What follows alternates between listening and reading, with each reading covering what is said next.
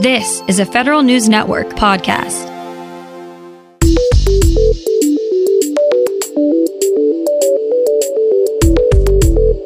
Coming up on today's Federal Newscast, a major personnel manager of the federal government is calling it quits and heading to the private sector. GSA touts success in reducing the federal government's real estate footprint.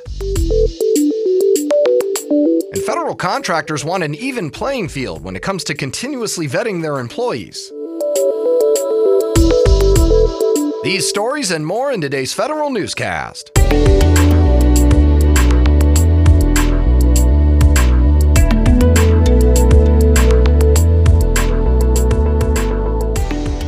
Welcome to today's episode of the Federal Newscast. I'm Eric White. Deputy Director for Management Margaret Weichert will be leaving the Office of Management and Budget for the private sector next month. Weichert says she's changed the conversation about what's possible in government during her tenure. She'll be the Managing Director for Accenture's commercial practice. Members of Congress and at least one employee group praised Weichert for contributions to the president's management agenda. She's been at OMB since February 2018. Another key IT executive at the Homeland Security Department is leaving. Paul Beckman, the Chief Information Security Officer at DHS, is moving to a new position in the private sector. He becomes the third senior IT official to leave the agency since November, and since June, DHS has lost its CIO, Deputy CIO, Enterprise Network Director, and now its CISO. Beckman, who has worked at DHS for 14 years, is joining Consolidated Nuclear Security in Tennessee. His last day at DHS is February 21st. Deputy CISO Dr. Teresa Lang will serve as acting CISO in the meantime. I'm Jason Miller. Over 1,100 former Justice Department employees have published a letter calling for the resignation of Attorney General William Barr. The group criticized Barr's handling of the case against Roger Stone. The letter includes signatures from DOJ employees dating back to the Eisenhower and Kennedy administrations, according to Politico. A former State Department contracting officer is facing 87 months in jail and a $25,000 fine after being convicted of 13 counts of conspiracy, bribery, wire fraud, and making false statements. The Justice Department says Zaldy Sabino engaged in a bribery and procurement fraud scheme. Sabino received more than $500,000 in cash from an owner of a Turkish construction firm while overseeing contracts to the company. The Navy may have run afoul of federal procurement rules as it scrambled to recover from a damaging hurricane season. A review by the DoD Inspector General says Naval Facilities Engineering Command appears to have set up an illegal contract structure by agreeing to pay contractors percentage-based fees on top of their actual costs. The work was done as part of the Hurricane Irma recovery in 2017 and 2018. Federal regulations don't allow those types of awards because they tend to incentivize vendors to inflate their costs to earn excess profit. The Navy says it will ask the Defense Contract Audit Agency to take a detailed look at the arrangement and ask for refunds if necessary. Civilian government employees who are deployed into war zones like Iraq and Afghanistan need better services to reintegrate them back into society once they return. A new study from the RAND Corporation states civilian deployees often seek assistance when returning home but lack the knowledge on what is offered. RAND recommends the Defense Department and other federal agencies work to consolidate post-deployment services and raise awareness on what is offered. RAND also says agencies should mandate exit interviews to get useful information about what civilians need after a deployment.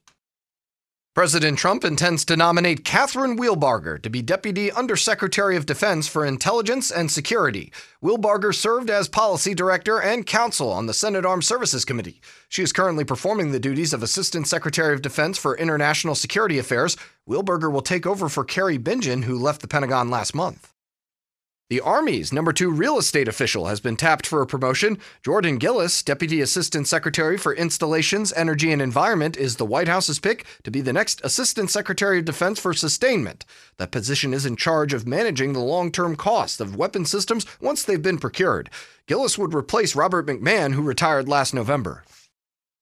Over the past 7 years, the General Services Administration has cut the federal government's leased property footprint by about 10 million square feet.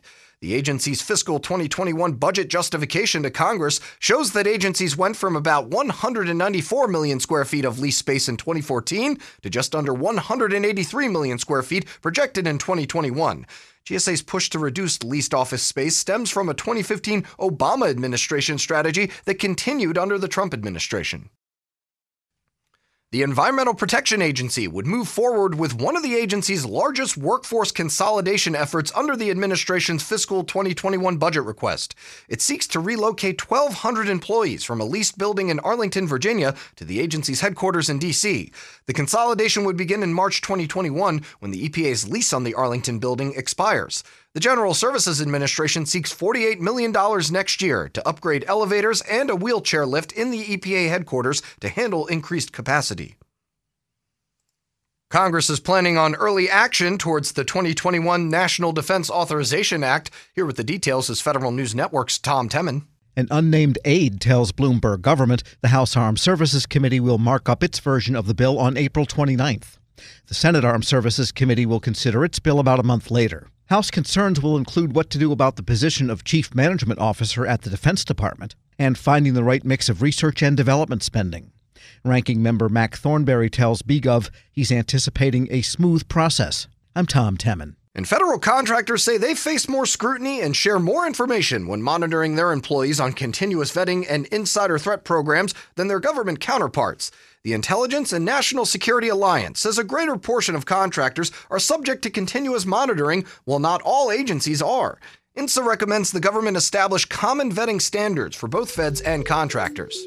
You can find more information about these stories at federalnewsnetwork.com. Search Federal Newscast, subscribe to the Federal Newscast on Podcast One or Apple Podcasts, and follow us on Twitter. Our handle is @Federal Newscast. I'm Eric White.